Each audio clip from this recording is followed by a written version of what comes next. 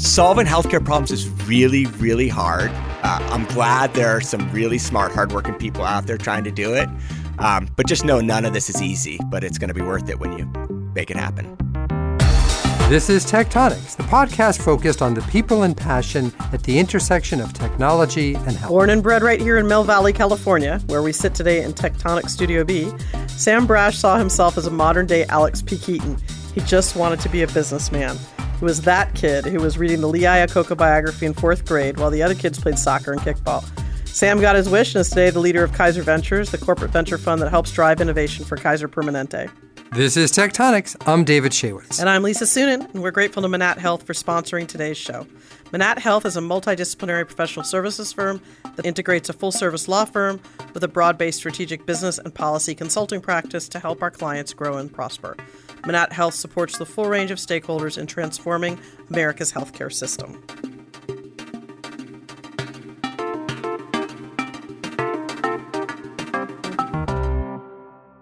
So, Lisa. Dude, you are so weird. So, Lisa. Yes. What do you think about corporate venture funds these days? Now that you're in one. Absolutely. You finally got your wish. You're a venture capitalist. Got to help us all. Do you think the corporate venture funds are more suited to help build assets to serve core businesses of these large organizations? Or are they better suited to think about the future, the blue sky, where current operations isn't focused yet? Well, it's really interesting when you start to ask, like, what's the purpose of these sort of corporate ventures? Because even in biotech or, in pharmas, there's sort of these sort of two different models. And one is sort of like what Roche has, where there are these people who are doing venture and they're just off on their own. Like, they're doing whatever the heck they want to, sort of like this independent entity. And you sort of wonder, well, what are they doing even at Roche? I don't understand it, actually. But maybe they somehow connect innovation. I don't know how that kind of is rationalized, but they seem happy. And then what I think is a much more of a common model is trying to, look for strategic alignment where you sort of try to be a little bit out in front of where the company is, but strategically aligned. So that's what our fund does, for example, where we look for things that would be a little bit too early to do a BD deal, but in broad areas that are strategically aligned. And those are the areas that we sort of look at for investment. And I do think it makes sense. I think what you're sort of asking is, okay, well, you're going to find a really orthogonal thing. And I think that's where there can be tension because you might think, oh, this thing is super cool. And then it's like, well, it's not really one of our pillars, one of our areas, one of our, McKinsey hasn't koshered it yet. And then, what are you going to do? So I think that's where the tension is. But on the other hand, I think being able to provide a large organization with a mechanism to be a little bit out in front and to sort of, kind of be looking out in front, around the corner, every cliche you'd like. We sort of get a chance to do that and see some amazingly cool stuff. Yeah, well, I've seen all kinds, ones that are really looking out forward and ones that are looking more internally. And we'll look forward to hearing from Sam what they are doing at Kaiser. So speaking of Sam, who is sitting here in live, Tectonic baby, Studio B. Waiting to defend my childhood after Lisa just threw me under the bus with my Lee Iacocca autobiography experience. Well, speaking of this. Look, Dad, I just lost my head, Oh, Jesus. When the money started rolling in, I got out of control. This is classic. I could smell it. I could taste it. I could hear it calling me at night saying, Alex, at last we'll be together. So we've known each other for a long time, Sam, but I did not know until very recently about your secret Alex P. Keaton, Lee Iacocca worship. What was that about? Did the other Mill Valley kids tease you? Absolutely. I kept it as, there were so many things to tease me about. Let's just put it all out there. Not only did I like Alex P. Keaton, not only did I read Lee Iacocca, I did play on the soccer team, and they actually made me captain only because I was the only kid that could follow instructions. I wasn't very good. But then I would drag my friends to my tap dance routines. I did it all. Wow. I tried it all. I was bad at all of it. But, Renaissance. You could call it that. The untalented version of all those things. So it's rare to find somebody born and raised and still living in the same California town. Yep. How has the Bay Area changed over your life here for the better and not for the better? Oh, I'm old and curmudgeon now, so I look at Marin County now and say it wasn't like when I was a kid. Back when I was growing up. Yeah, exactly. I grew up here. My wife grew up here. We did leave. We always like to defend ourselves for about 15 years, lived a bunch of other places. But it's a great place to come back. It's a beautiful place. professionally, there's a lot of exciting things happening here. I mean, the biggest difference between 20, 30 years ago and now is it's a little more of a one industry town. Whether it's healthcare technology or information technology, it's technology oriented. And so people talking about VC stuff on a Sunday morning in Mill Valley didn't happen 20 years ago. I know, right? Here we are. We're the problem. But it is funny, right? But you go to like any Starbucks and it's or Side Class or whatever. But it's funny about people kind of returning home salmon style to the Bay Area. Like another one of our guests, David Goodman, right? All I remember in med school, he was like a med school roommate. Yeah. Every year, I just want to go back. I just want to go back. Just want to go back to Marin. Now, lives in Greenbrae or whatever. So no, it does call us back. So it's a good spot to be. Sticking with our Bay Area theme, and I will preface it with Go Bears. You went to Stanford and had an original plan to maybe be a Supreme Court justice or senator if you couldn't be a businessman. What was driving that fluctuation of you? Where did you see those roles? What was the theme or the thing you were looking for as you were thinking about your career unfolding? Man, as you play my childhood back to me, how was that obnoxious? Or at least I was stupid to share it all with you. I think there's a couple consistent things that I've liked or found interesting in different parts of my life, whether it's career or childhood or otherwise. I like the idea of having an impact. You're 18 years old. You don't know what that means. You run for student council. I like the idea of being part of government because I thought that was a neat way to potentially have some impact. When I then started getting into the business side of healthcare, for me, it was an interesting transformation of having studied health policy in college, really thinking I was going to be policy oriented, but then jumping into working in healthcare. For me, it became a natural evolution of, I really do like being in the healthcare industry. I'm not smart enough to be a doctor, so I've got to figure out a way to have some impact. And for me, it felt like the best way to do that was be in some sort of business role. And I've evolved in what that means, but in some sort of business role, but within the healthcare environment. You obviously could have gone to medical school if you wanted to, and I imagine actually knowing you would have been a wonderful doctor. What made you decide to pursue something different? Yeah, well, thank you. I'll take any compliments from you I can get since Lisa's not throwing in my way. See, that's called splitting. You learned that exactly. in med school. You're the good cop. Now I get it. For me, the aspect of healthcare that excited me most was not the scientific or clinical aspect of, how do you solve for this disease? I think that's unbelievably important. It just wasn't what called to me. It didn't feel like where I was going to be best suited. I mean, maybe even back to what I thought I was good at as a kid. I like helping to move organizations or people in a direction. I like trying to help lead efforts. And so for me, that was less about being a doctor, although there's lots of clinical roles where you can be a leader, but more of either working in hospitals or working in the healthcare industry in different ways. So for me, I did have that epiphany at some point in, early 20s of, I'm doing it all wrong. I should be a doctor. But then I spent some more time thinking about it. I'm like, no, that actually doesn't excite me on a day-to-day basis, even though it's important work. But you had your own medical experience when you were young, yep. right? You got hit in the head with a golf ball on a family trip to Ireland. Perpetuating everything about my stereotype. My injury doesn't come on the hard streets of somewhere. It came on the golf course. we could make all sorts of jokes, but not funny. You ended up with a pretty serious head injury from that. Yep. How did that, or did it impact your future trajectory? I mean, did it drive you to a further interest in medicine that you didn't know you had? I think it continued to expose me to the healthcare system. I spent time sitting in the office of my pediatric neurosurgeon and neurologist, all trying to figure out what to do about this. I had my golf ball injury led to subdural hematoma. I had seizures, was on medicine for years, and it was all pretty manageable. So it didn't have any dramatic impact on my day-to-day living, but it exposed me more to the healthcare system. And again, I remember sitting in my pediatric neurosurgeon's office one day and reading a letter from the parents of one of his patients, and he saved their life. I was like, wow, you can be involved in an industry or a field and a profession where you're saving people's lives or dramatically improving their lives. And it was just kind of furthering my interest in figuring out ways I could be involved in healthcare. And so I wanted to manage workflow. Yeah, exactly. So I wanted to be a management consultant originally and figure out how to cut people from the staff of the ED, which is exactly the same thing, right? But in the end, you joined a consulting firm out of college, right? And you, in fact, work with Amir Rubin of One Medical, one of our prior show stars. It's so perfect because you are sounding so much like him. Just a taller version, right? Yeah, really. And you remember you said to me that you thought at the time that your dream job would be to be CEO of UCSF.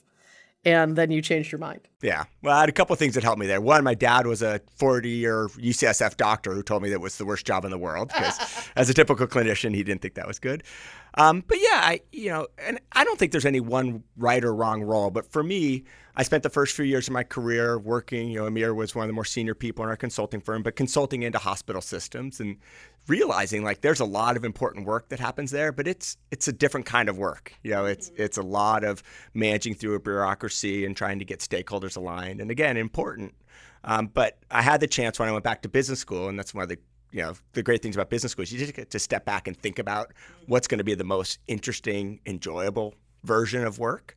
And for me, I started to see what people were doing on more product side of healthcare, people who are building products and trying to grow companies. And they seem like they're having a lot more fun. And so that started my kind of pivot a little bit directionally towards more of the product side of healthcare. Well, you actually did a little stint at a startup before business school, right, at Medicopia? Yep. So what was did that turn you on or turn you off, the whole entrepreneurship thing? What was that like?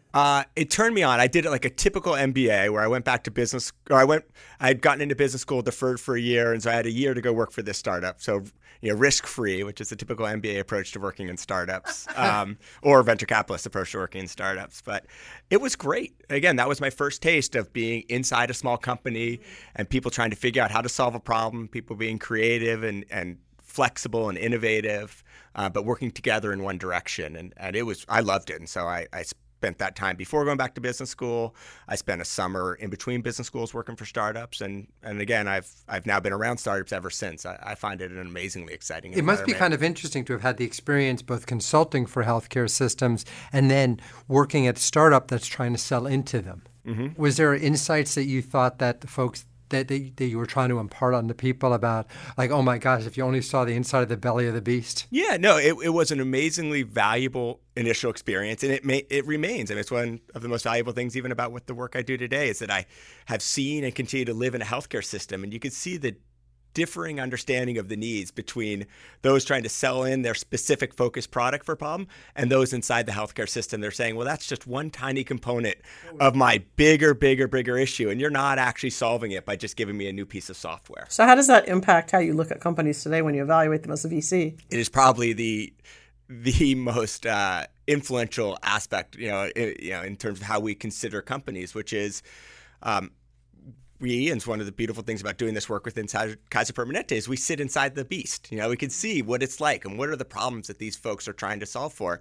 And when you look from the outside and these entrepreneurs have these point solutions. Well, that's what I was asking you about point solutions, because I think I feel like I've heard Bob Kocher argue. I mean, people I don't want to misrepresent him, but I know there's a lot of debate about this exact topic about whether one is or isn't. People feel strongly both ways. To be most successful in the healthcare system with a point solution versus not. Yeah. Because the argument in favor is, okay, this is a discrete thing. You don't have to reinvent or reimagine everything. You're solving a very discrete problem that you can, measurably make better. The argument against it is, okay, well, it's just your little problem isn't really going to work in the broader context. Yeah, I think you have a few things working against you for point solutions. One, your little solution will not work in the broader context. One, you're addressing a small enough problem that it just won't get the attention of those folks that need to be at the table to consider adopting your solution. So everyone from the C-suite, which everyone always wants to sell into, but they could care less. They just don't have time to think about your point solution, to even the IT organization in the hospital system that just doesn't have time to implement your point solution when they've got 20 other priorities. I'm so interested in this. So does this mean like one needs to go big or go home? Yeah, we try to be a little more nuanced than that. That we do. Yes, that if you're going to be selling into a hospital system, our first lens on it is it big enough. And is it big enough and broad enough and solving a big enough need across a large organization that it matters? If not, and you're a point solution, you've got to have a few very specific characteristics that are going to make this work. You have to solve a very specific need. You have to have an amazingly clear kind of ROI or value proposition. And you have to sell into the part of the organization that is a little bit insulated from other parts. For instance, we have a company that has a patient privacy solution selling into the compliance officer. That's a point solution, but it's a segment of the organization where they actually have a little bit of their own autonomy and they're going to make their own decisions. And so there it might work. Whereas a point solution analytics tool that then needs to fit into the larger analytics strategy of a large hospital system, it's really tough to do that. So you, after business school, and you obviously did the whole Alex P. Keaton, like you went to Stanford, you went to Wharton, like check. But then you went to Medtronic. which wasn't a startup, Mhm. was obviously already a big company.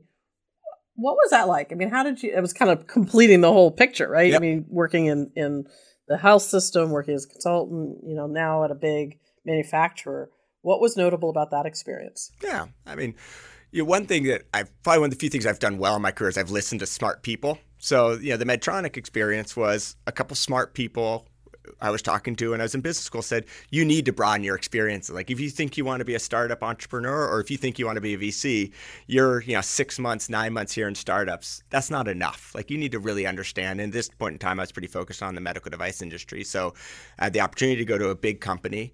I found it invaluable. And I now repeat this feedback, to a lot of people coming out of business school earlier in their career. Like you think, I can't spend 2 to 4 years, 2 to 5 years in a big company. I'm going to waste all this time. The amount of learning you'll do in those first few years in a big company is unbelievable. So for me, I got a little lucky, in that I joined a small entrepreneurially oriented division of Medtronic. So it wasn't the big mothership.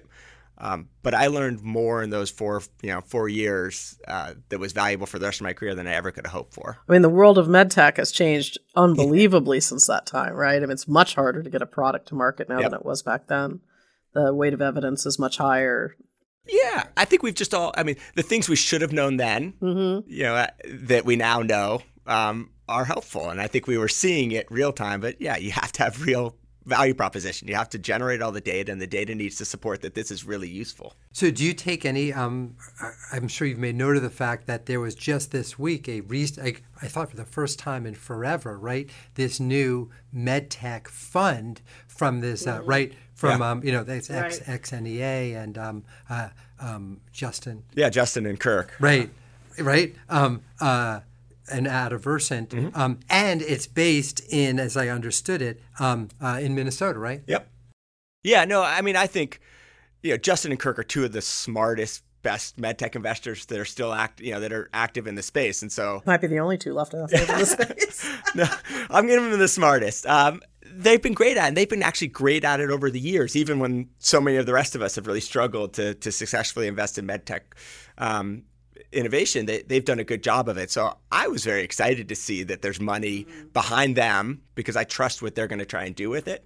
I just wouldn't trust myself because it's hard in the med tech space. I mean, it is a challenging environment to successfully build a startup company. Yeah, no, I think the thing that's most difficult is reimbursement, really. I mean, I think, all of the other issues aside, that has become the real non-starter for a lot of these companies. Yeah. And so from the venture model, you now have to fund it through the technical development, the clinical development, the regulatory approval, and now the reimbursement and commercial. And so it takes a lot of money to build a company in the medtech space. So you left Medtronic. You had a chance to run a huge and important, what have turned out to be a huge and important franchise, the drug-eluting stent franchise.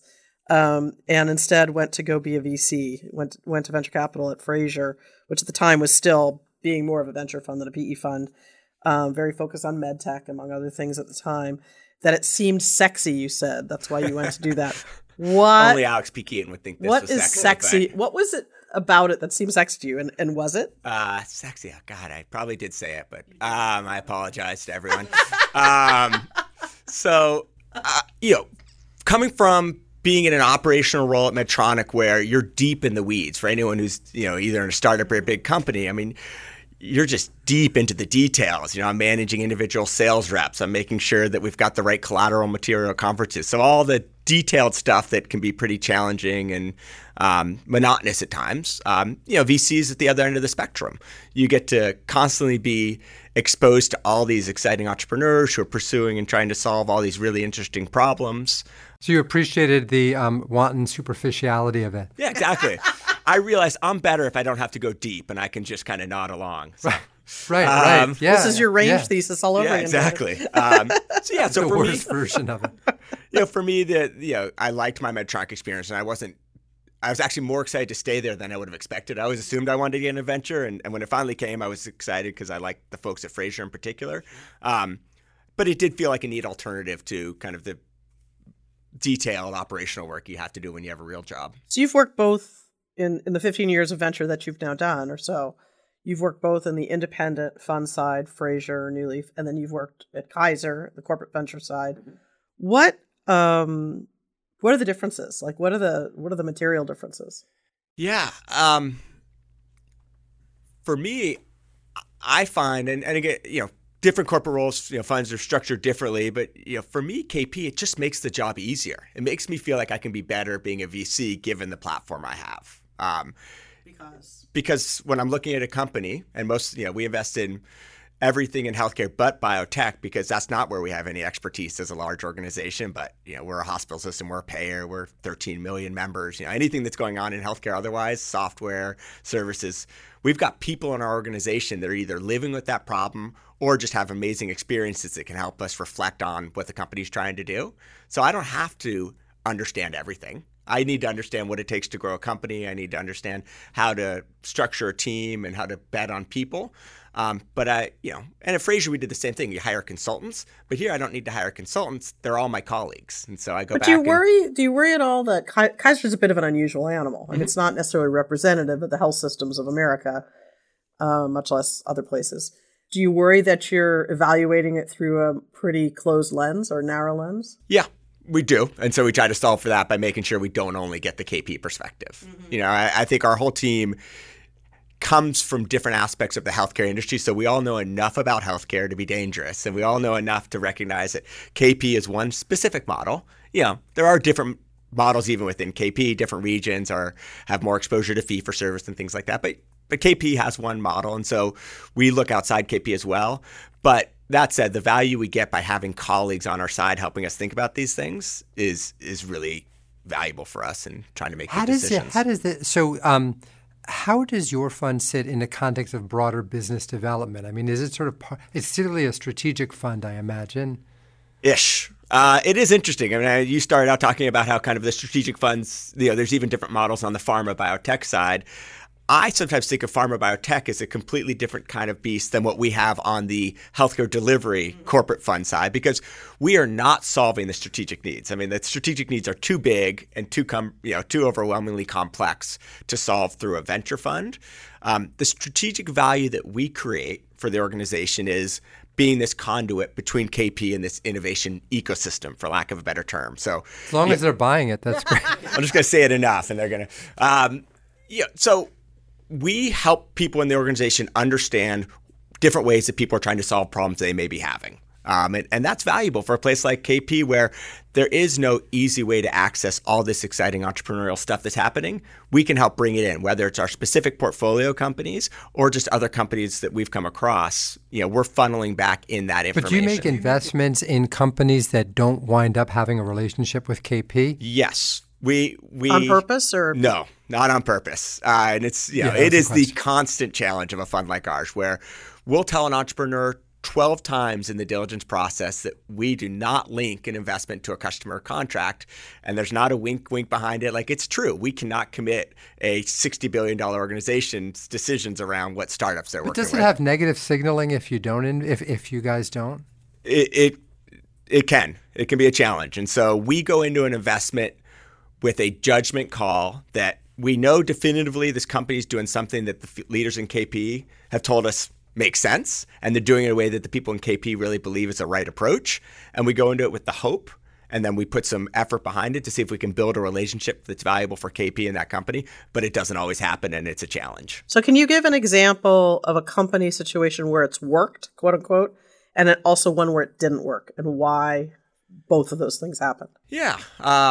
A couple of easy ones. I mean, we're investors in a company called KitCheck. They do pharmacy automation. They have a national contract. They're on all our hospitals. It's working. Like the contract. Why? Why did that work? Why was that a good? Why did that come through the investment side and make it into operations? Very few things actually ever start entirely in the investment side. So when we started doing diligence, our pharmacy operations leader already knew of this business. Okay. So we look for those. We look for ones where there's already a signal, but we invested in the company and helped KP. It's hard for big companies to work with small companies. So even the hand-holding we can do just to help them build a relationship is valuable. Mm-hmm. But it really worked because they have a product that works for our organization, and we invested in that company because of that. Okay. We didn't create the demand. Okay. And what about?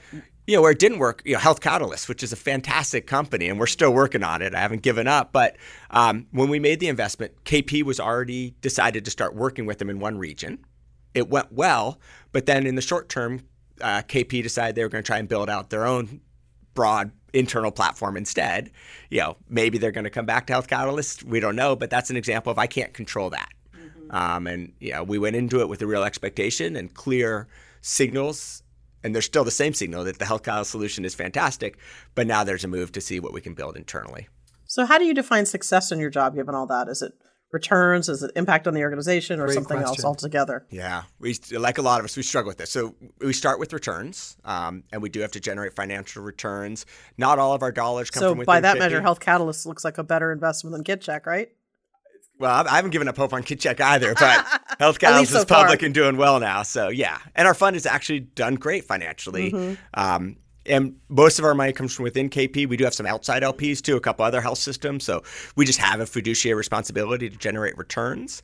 But then measuring the softer side of the strategic value is hard, and we're doing it. We're trying to measure, the number of relationships between our portfolio and KP. We're trying to measure the number of times we introduce a company into the organization that gets adopted in one way or another. And we have a bunch of different things we're trying to better understand to help us figure out where's the value beyond the financial side.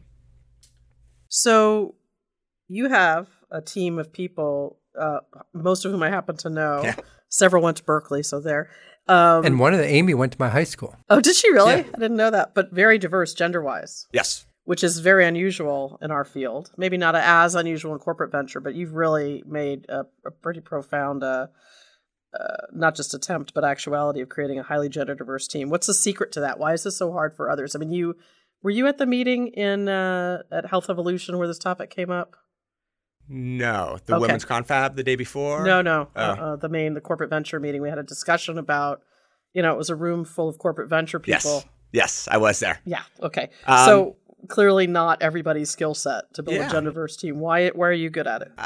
I won't pretend that I have the perfect answer for how you do this. I mean, I think it starts with being open and looking for people who come from different, who aren't yourself. You don't, you look in the mirror and you say, I'm not going to hire. Intention. Yeah, you have to have intention to look outside of, exactly who you are.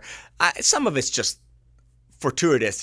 I've known Amy, who's on my team, since we were 25 working together. I know she's great. I hired her because she was by far the best person we could possibly hire to come partner with me in this work.